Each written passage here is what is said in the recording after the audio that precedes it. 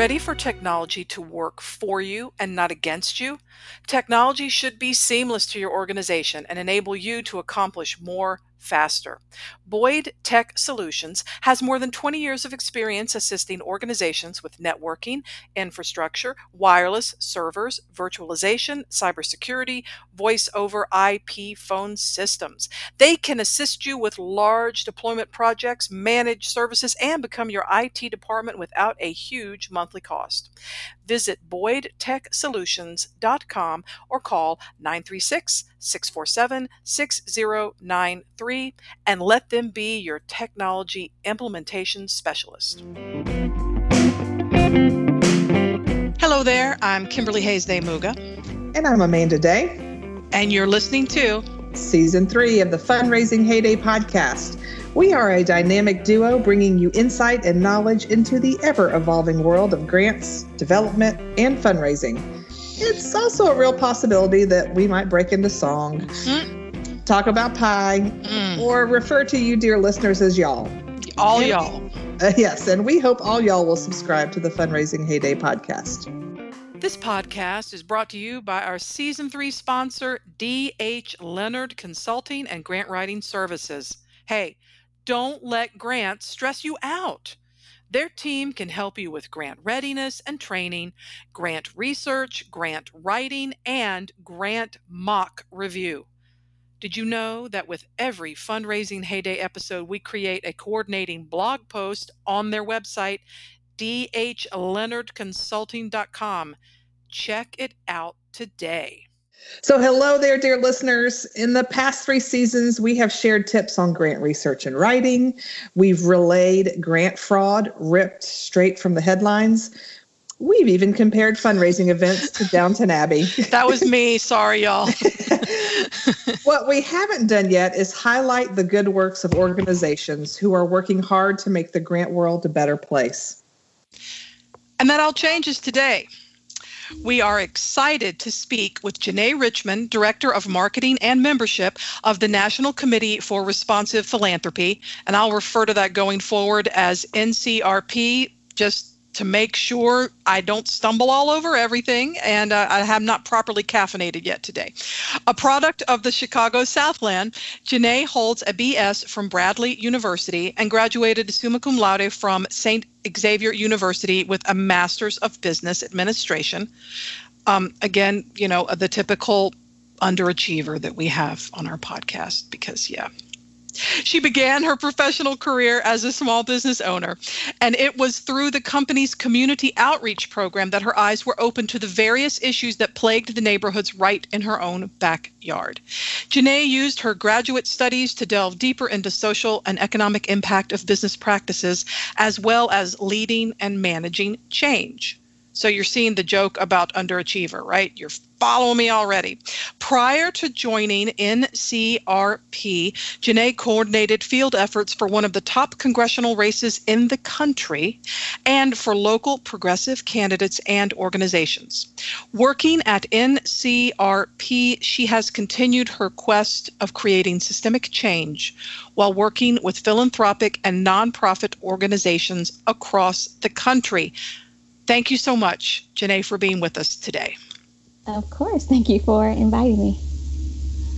Well, Janae, Kimberly and I first heard you speak at an annual conference for the Grant Professionals Association, and we were so impressed with the work you do as the Director of Marketing and Membership for NCRP. So for those that don't know about NCRP, can you share with us your mission and how your organization got started? For sure. So let's see, let's travel back to the late 60s. We like to go back in time. Sorry. So after the Tax Reform Act of 69, there was a commission put together to talk about private philanthropy, but missing from those conversations were communities, nonprofit leaders. And so a person who ended up being one of our founders wrote a piece in a publication. Some of the more well-known publications picked it up, and therefore it made its way in front of members of the commission. This person was invited to speak to the commission, and that was an opportunity for them to pull together a group of nonprofit leaders, activists, people of the community who could speak to, what was missing in that conversation. And so they formed what was called at the time the Don't Need Group. They talked about, access, accountability, transparency, equity, the power dynamics that are involved in that relationship. Afterwards, they felt like this was a long-term need. And so from that, NCRP was born. And I can share our official mission statement. It is that we promote philanthropy that serves the public good, is responsive to people and communities with the least wealth and opportunity, and is held accountable to the highest standards of integrity and openness. So honestly, when I look back at, that time period, the person that I was speaking of, one of our founders, wrote a piece on the His Feel blog. His name is Pablo Eisenberg. He actually, in his words, really described an NCRP that I still know today. So, we still talk about transparency and access. We still talk about the power dynamics. We still bring people, communities, nonprofit leaders into conversations that they're usually excluded from. So we're still representing, the will and the needs of the people in that way. And, if we looked at it and we weren't the same organization, like that would be totally fine. There's nothing wrong with growing and change, but it feels really good to have served the sector all these years in that way. Nice. And I was interested and a little surprised, but in a good way, to see that you actually have a 10-year strategic plan. But given what you've just explained to us, now it's all starting to make sense. Because I know a lot of nonprofits now, where they used to be like, we have a 5-year, now it's a 3-year. Now they're like, a 6-month plan, because things are so crazy as we were recording all of this now during the COVID pandemic. But as a part of your 10-year strategic plan launched, I think in 2016, NCRP states that philanthropy must play a meaningful role in building a fair, more just, and more democratic nation, which is a beautiful plan to have and something that we very much need. Could you please share with us some examples of that you've seen of this idea in action? Sure. I don't want to take too much credit. I think I've only been in NCRP for a little over 5 years. So that's a decent amount of time. Mm-hmm. But I think normally we have had shorter plans too. And I also want to give credit to one of my colleagues who leads our internal evaluation work. And so we haven't just set on this path and don't have a way to make course corrections. Sure. We are coming together to kind of reassess things. But yeah, we want to focus on a fairer, more just, more democratic nation. And I think to really ground that conversation, we have to look at who we are as a nation. And so as much as we love this country, we know that it is deeply inequitable. Mm-hmm. We can think back to, Native tribes and their first encounters with the settlers. And we can think about, subsequent dishonesty and broken treaties and such things that transpired after. We can think about Black people. Mm-hmm. And to let viewers know, I am a Black woman. So we can think about Black people and, our entrance into this country and building this nation and never really receiving any compensation for it. And in years after freedom, never really getting an opportunity to fully thrive and be a part of this country as we should have been. And this even goes to present day. There are still inequities of present day. So just the other day, I was responding to an email about why people should look at vendors of color. And I talked about venture capitalists. And I can't get the numbers exactly right, but I know 1%, I think they said, in research that's been done, of venture capitalist funds go to mm-hmm. Black entrepreneurs. I think women is 3%. I want to say 87% of it goes to white males. And so you can kind of break out the other demographics based on that. Yeah. And then even with the recent, loan programs mm-hmm. due to COVID. And so the Paycheck Protection Program, there were, watchdog groups. I saw a CBS article that were listing concerns about where that money was flowing. And so I think they were, raising the alarm that they estimated like 90% of people of color would miss out on those loans. And the breakdown was like 95% Black, I think 91 Latinx, 91 Native American, Pacific Islander, and like 75% of Asian businesses would miss out on that. And so, hopefully we can look at that and see like how that impacts people of present day. I love kind of giving that example because that's like, in 2020, in the year of Skype, in the year of Zoom, in the year of all of these things, this is happening right under our nose. And I don't know that, any of us, even on this call, wrote a letter, gave a call to our Congress people and said, hey, like, this is not okay. And so even now, like, these things are happening. So to tie it back to NCRP's work and the way that we see philanthropy, we really just want philanthropy to not, that negates that this is the world that we live in. And so what can funders do to better this world that we live in? If you were taking a road trip, so to give that example, if you were taking a road trip, I know a lot of people are, going back to that form of transportation. I took 2 road trips this year. They were necessary, but I took 2 road trips and I know many who took others. If you had a car and like the check engine light was on, if the tire had recently been patched and you kept needing to put air in it, you wouldn't set out on that road trip and think that you're going to have a safe journey, that you're going to have a good journey. You would probably get that car service. And so I think we see some funders stepping into that role of wanting to, service the vehicle that is America so that we all can have a safe journey to whatever is in our future. And so, anything that gives money to people who are on the margins of society, anything that gives money to the issues that those groups face are ways that funders can build this better society.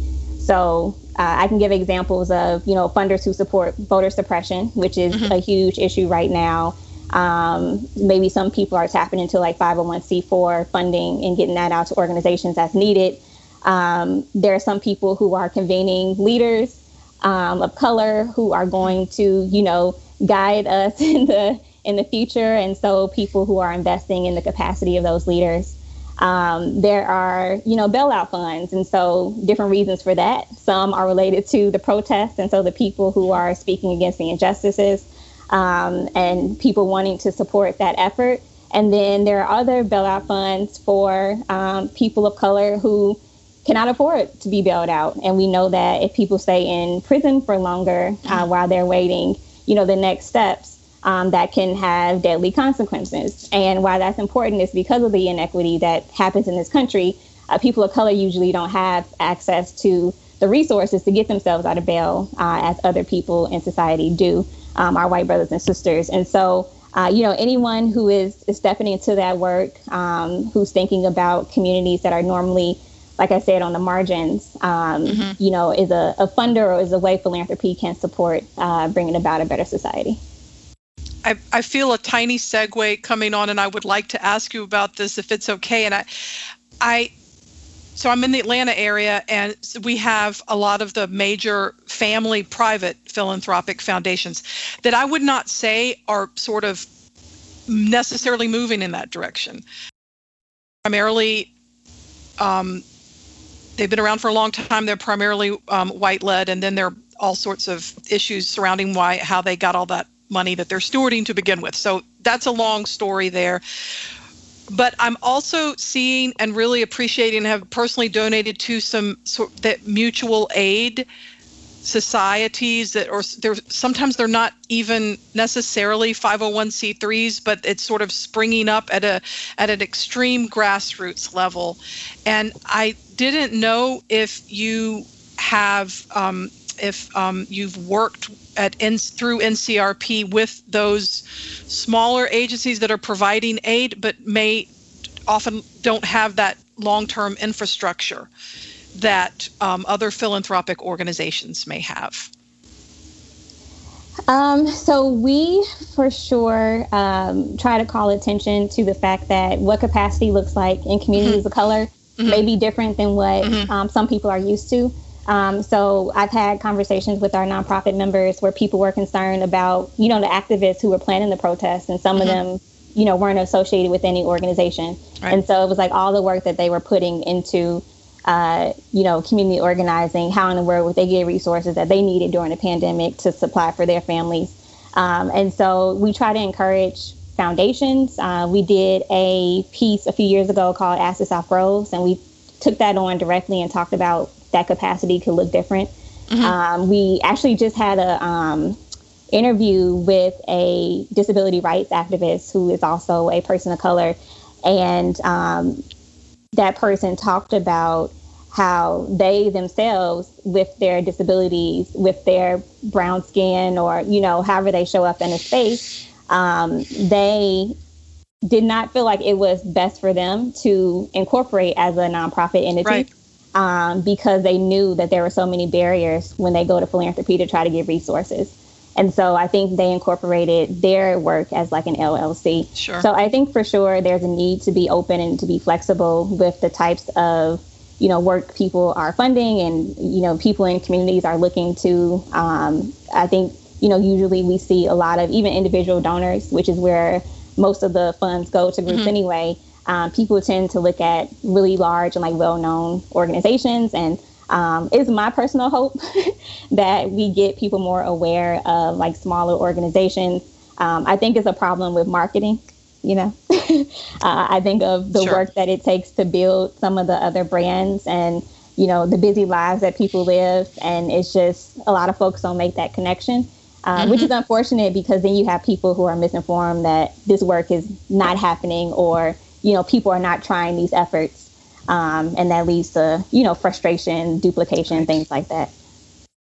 Absolutely. Well, and that's one of the things when Kimberly and I first started this podcast, it was originally hey, we can share news about grants, but got excited about the possibility. There's so many other things that we can share about and bring light to. And it is recognizing some of these smaller organizations and doing things like that. So, we're with you on trying to get the news out about them. Small but mighty. That's right. That's right. I'm always so amazed. Oh, it's amazing what grassroots organizations can do. So, yeah. Well, I love you mentioned transparency a couple of times, and we really love that that's highlighted on your organization's website, and that it's part of the cultural norms of NCRP. How can other organizations make transparency an integral part of their own culture? Sure. So I think people can be transparent about their data. There's a real lack of transparency there in the sector. Yes. Lots of people who are working on that. And so I think if folks can provide consistent grant level data so that people can see, what in the world is going on a consistent basis, that would be tremendously helpful. People can be transparent about the investments that they make. And so I am a lover of animals. I had an aunt who thought I would be a zoologist when I was younger, because I love animals so much. And so I'm not saying this to be like shady or anything, but, if you are someone or an entity that, is funding like a Save the Whales campaign, but then you are making your investments into the number one polluter, there's definitely a conflict of interest. I think of it as like a cancellation of efforts. So, there are similar things where people are, funding pieces of democracy, but then they're making investments into like private prisons and different things like that. And so I think being transparent there can be helpful, and maybe it will, lead to some investors who can help you to invest your money in different ways to reach out. And that's the connection you need. I don't know. For sure, there's an area like proposals and the procedures of a foundation that would be helpful. Yes. People can't see me, but I'm making the please face, because yes, I have lots of thoughts about that, Janae. Yeah. So, how in the world can I access what you're doing? What are you doing? So there's a lot of places there where people can be open and honest about the criteria and everything, just to not, perhaps waste grantees' times. I've heard stories of nonprofits flying all over the country and not having any return for it. And especially when I think of smaller grassroots organizations and a limited capacity, it's a shame to kind of use their capacity that they do have in that way. I've also, I had a situation. I was at like an event and a woman was there and she was on her laptop in the middle of this presentation and she asked a question, but in the question, she gave insight into what she was doing. And so she was the only English speaker at the organization she was working at. And so all of the work fell on her. So again, that's just like to highlight capacity, the criteria, the policies, and then also, to be more accessible to folks who are having different needs. Another example of that I've seen is some funders have done like video, or not video, you could do it like a voicemail application, which is super helpful. Wow. I've never heard of that. Oh, that sounds wonderful. That sounds great. Uh-huh. Oh. Sure. Or how about those funders that will accept other, like, have you submitted a proposal to another agency? We'll take that proposal so you don't have to redo it. Yeah. I love that. Vule told us about that. He was kind enough to do a long interview with us at a conference 2 years ago? No, a year ago. Yeah. Mm-hmm. I'm so confused with time. And it was like an apocryphal story when he first told him, like, no, that's not, you're making that up. Just the idea. And Amanda and I are both board members of the Grant Professionals Association. And I also, as a part of that role, serve with the an awards committee that includes the Grant Maker of the Year. And I had as a part of that selection process, it's a very simple application that is open and very easy to do for the nomination. But I had the privilege of doing an interview with a foundation that turned out to be the winning foundation. And one of the reasons why was that they pretty much disbanded the role of their program officers and even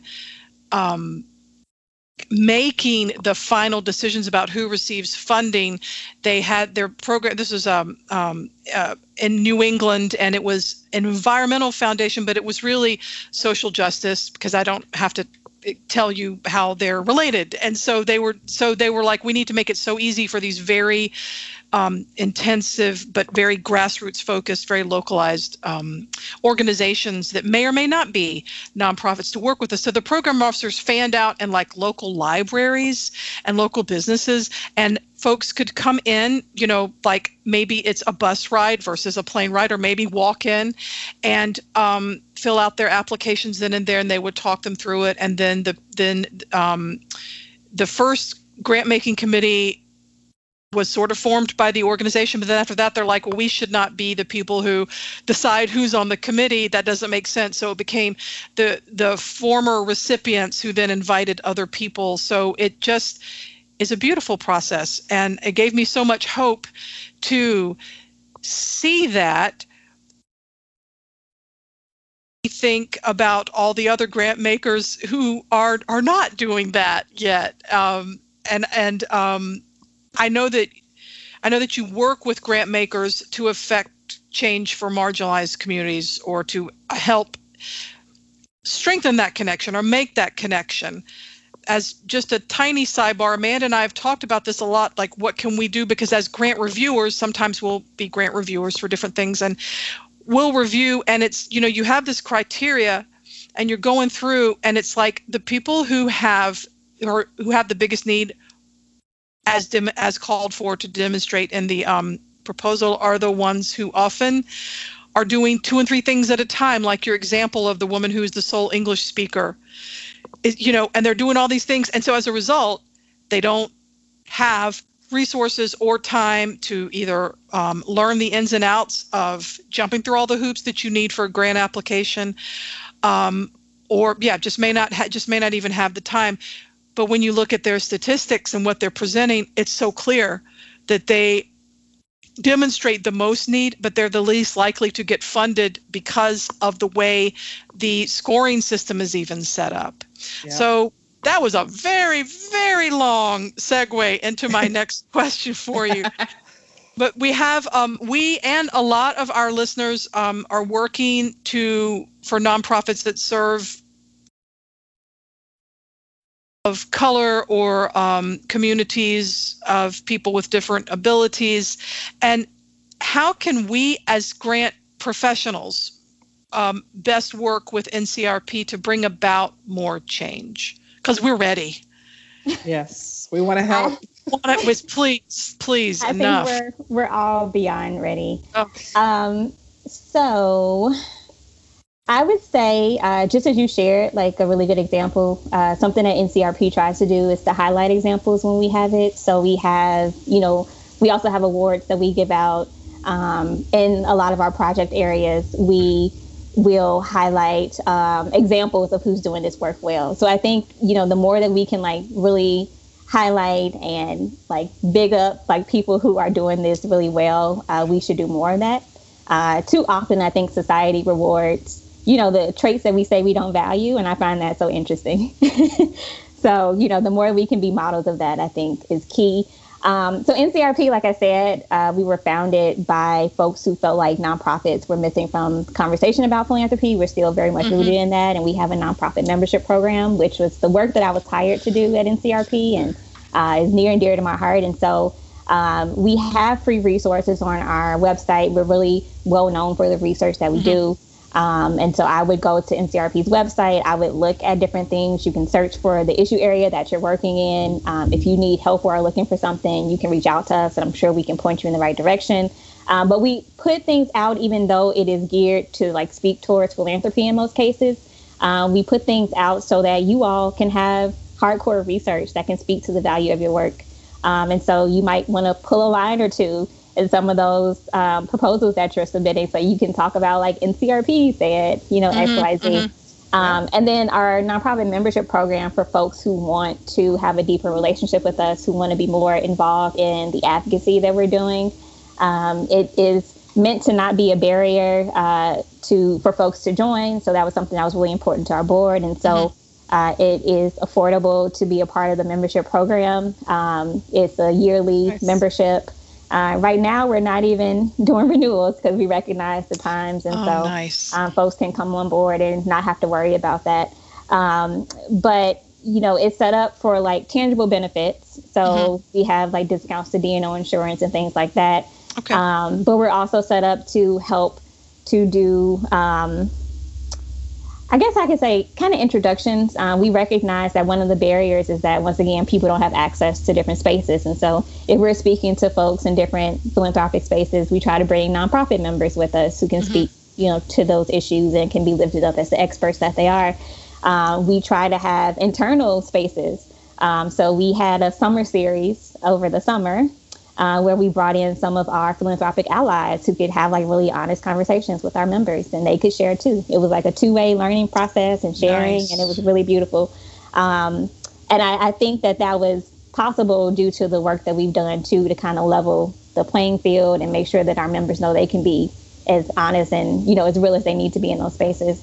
And then, we do a lot of advocacy work. And so something that we're aiming to do this year is to bring more of that, I guess, more home for our members. So we have been doing work in like a pro-immigrant space. We're getting into some other areas more deeply, but we have, a focus on different movement areas. And so even within that, I can think of my colleague who works in the pro-immigrant space. And some of the work he's been doing deep in different communities with funders there to make sure like our members can speak to them and, talk about the change that needs to be in like their institutions. Wow. I have a quick, Amanda's like, big surprise. You want to ask another question? It's sort of a comment and a question. I think the work you're doing is so important. And I think it's also kind of a good buffer, maybe.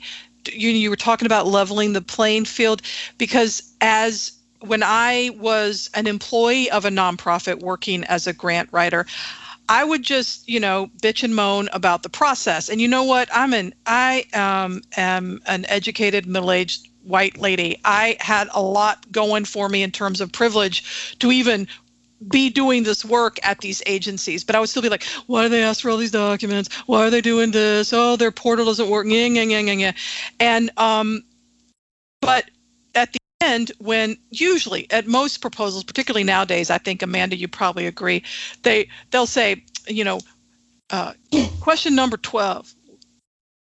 What feedback can you give us about the application process? And, I'm like going, it was very nice. I appreciated and inside I'm like, y'all, this is wrong what you're asking. But as an employee, I was afraid to put that because I was evaluated on how much grant funding I got. You know where I'm going with this. But, I was evaluated by that. I'm like, oh, if I really speak out and really tell them exactly what I think politely, but exactly what I think about their crazy application process and how much time it takes, I will probably reduce my chances of this organization getting out and doing the work they need because I'm having a moment. So I think it's important to provide those safer spaces. Now, I cannot say whether or not that would have torpedoed any funding that I sent out, but I just had the feeling that it would. But now that I am a consultant, and I'm older, I just feel much freer to speak out and talk about these things. But I think it's so important for organizations like yours to sort of provide that, to help disrupt what was a seriously inequitable relationship from the get-go, I guess is what I'm basically saying. So Thanks for that. It is very much needed. As you were talking, you just made me think about systemic problems. Yes. It's like literally inside the system that is not working and places burden on certain people more so than others and doesn't allow you to speak honestly about it. And because of incentives, that also is like a barrier too, to be honest. And so I think that is a reflection of this larger world that we live in some ways. I think you're absolutely right. It's a microcosm of a much bigger picture. Yeah. Well, I'm curious, Janae, what it's been like focusing on social justice in the last several months, because I can only imagine that it's just everything has kind of been ratcheted up a notch. Yeah, it's been tough. It's been exhausting. I had a meeting. It was like external to work, just in some of the like volunteer spaces I show up in. Mm-hmm. And I was on a call with someone, and it was just like, and it took me a minute to like get myself together. I was like, sure, okay, sorry. And the person was like, I totally understand, because they were in the same boat. And I think, in some ways it can kind of just be mentally exhausting. Like, we're living through a pandemic, we're living through so many different things. And then, on top of it, there is racism within everything that we're living through. And so I think, early on, it was like I had inklings that there were going to be inequities in the way that the pandemic rolled out. I was thinking of, who really can like work from home anyway, who has childcare, those sorts of things. Yeah. And then I think one day I saw the numbers from DC come out.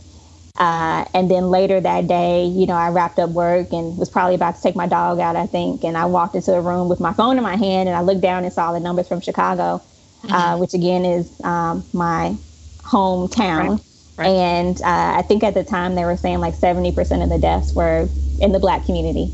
Literally took my breath away, took my breath away. And then after that, I started to see similar things come out of Louisiana. I think Milwaukee was another city I saw. And so it kind of felt like, a movie where a volcano is going to erupt and the scientist is running around telling everybody and no one's listening. And then the volcano erupts and a whole bunch of stuff that could have been prevented, happens. And so it's like, for people who've been doing this work, we've been running around for years and, granted, lots of people much longer than I have of saying America is deeply inequitable. Mm-hmm. These are the ways that this is hurting our society. And this pandemic is just really exploiting that and showing us the ramifications of, the ugliness of racism, that we can have people in certain communities where they get hit with this and it is just like devastating or leads to death more so than other folks. And so it's been a lot to be a part of these communities that are more at risk, to know people who are a part of them, to have, my loved ones in these communities. And I know that for sure for the organizations I work with, pretty similar stories as well. And so, it's kind of layers to this work at this time. But honestly, I'm thankful for wonderful colleagues at NCRP and beyond who have been fantastic, in ways that I hope, we can all talk openly about how our places of business have responded, because I think that has been a model in itself of just being being concerned about the person first. And then, when I think of the organizations that I work with who have been, personally devastated in some cases, and are still showing up every day to do this work and to care for communities. And, then we had, the uprisings too, and that added another layer. And I know, some people interpreted that as, I don't know how they interpreted it, but it was not in the way that it was. For people who are watching it, I think a lot of us are watching it and just, hoping and praying that people who felt like they needed to go out to protest the injustices that we saw knew that the virus was dangerous, but they knew that we faced something that was, even greater a threat to people of color. And so there were some people who were looking at it like it was a dance party. It's like, no, we're all, watching this and are terrified that something else is going to happen. And I'm thankful that, safety precautions were put in place, and, we didn't see any kicks in uptakes and transmission of the virus through those events. How about that, Janae? Isn't that interesting? Do you think it was because people were wearing their masks? Because you're so polite. I'm like, y'all, wear your damn masks. I'm so over you. Put your mask on. I don't want to hear about it. I just wear your damn masks. But people were wearing masks when they could at these events. My stepdaughter attended one, and as a mom, I'm like, don't go. But the other part of me is like, go, wear your mask. So it's, I didn't mean to interrupt you, but everybody wear your mask. I don't want to hear about it. You can tweet at me all day long. Come tweet at me. Well, and I think it all boils down to something Janae said. She said, you're concerned about the person first. Yes. Wouldn't that be just a beautiful world if that was how everybody operated, whether it was your boss, your neighbor, your coworker, the person standing next to you in a protest? I mean, that's my dream world. I have seen some moments of grace in very small ways in conversations that I've had with family members and friends where we've uncovered opinions that are different. And I have had to, in my grandmother Hayes's words, bridle my tongue in order to speak a truth in a way that could be received, she said diplomatically.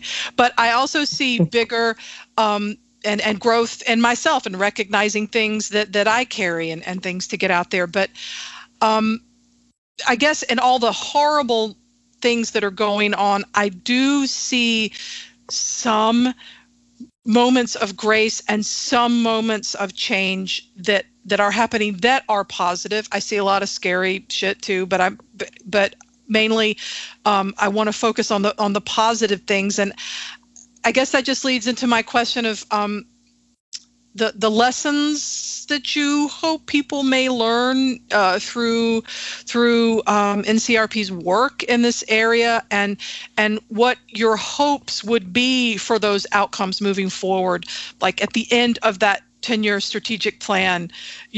What do you think? What are your hopes for those kinds of outcomes? For sure. So I joined NCRP, and one of the reasons that I was kind of drawn to the work is that the organization said before I was hired, and this is still true, that they were committed to addressing the root causes of systemic issues. So as you all expressed earlier, beyond ready to kind of move forward with something new. And I think this situation, as terrible as it has been, has, led to us living in ways that we never would have or knew were possible. And so I'm hoping that with that, people are also not afraid to move into something new. Something that I was reminded of was the story of Radoshi. And so she was I think it was like last April, a researcher in the UK, came across her story, and they realized that at the time she was the last known survivor of Clotilda, which was the last ship that came that took enslaved Africans from Africa to, they were in Mobile, Alabama, I believe. And so it talked about her story. She was 12 years old at the time. She was forced to marry on the ship. She was purchased by the founder of the Bank of Selma. And then 5 years after, she was free because of, freedom in the United States. And so she stayed on her plantation for the duration of her life. But then I found what I felt was more positive, upbeat aspects of it. And so upbeat is not the right word. More positive aspects. I found what was more positive aspects of it. And that was that she encountered an activist of the day. And the person's name was Amelia Boynton Robinson, who, when I shared this story with colleagues of mine, informed me that Amelia is the mother of a board member of an organization that we work with. And so my mind was blown for the day. Because that's a lot of history that that's a direct connection to a lot of history. Yeah. So my mind was blown. I sent messages to friends as I was processing through this. And it was the first time that, I felt like a more direct connection to that time period. Sure. I think, for lots of people, I can speak for myself. Sometimes it's hard to kind of place these things in history. I like history a lot. I spend a lot of time probably watching documentaries and things like that. But it just felt, much more real for some reason because it was directly connected to this work. And, I can get into more about the journey of why I was led to this work another time. Mm-hmm. But I think that there's a bit of cognitive dissonance in that people of today don't necessarily see that today is a continuation of years past. And so it makes people, be able to say, oh, yeah, slavery was terrible, or that time period was terrible, or, the 60s were terrible. But today, it's all gone. That was in the past, and it's really not. And so, I'm hopeful that people can make more connections to the things that we're experiencing today and going through. And so some of the examples I gave earlier, again, that we are living in a continuation of those practices. And I hope that makes them work more expeditiously to, make changes within their organizations. A lot of people like to move slowly to change, or a little bit of change here, and then we'll come back and we'll, it's no, these are people's lives that are being impacted. And so I hope, we see ourselves in the people of the past. We don't have to think too hard about what we would have done in the past if we look at it that way. And we have an opportunity before us today, especially, with this new normal that is kind of being brought about in this moment, to take that opportunity and to do something totally different and transformative. So that's the lesson that I hope, NCRP is always here to be an asset to people, whether they're in philanthropy or if they're nonprofits. Would love to, meet you all and work with you. And, that's the future that we're working towards. And so if anyone is also hoping for that, whether you are, a person with grand authority in your organization, or you're someone who wants to, make headway in the different ways that you can, the things that have been placed in your hands, we would love to work with you and get to know you. So we're always here. Thank you. Thank you. Well, a beautiful point to end our conversation with on.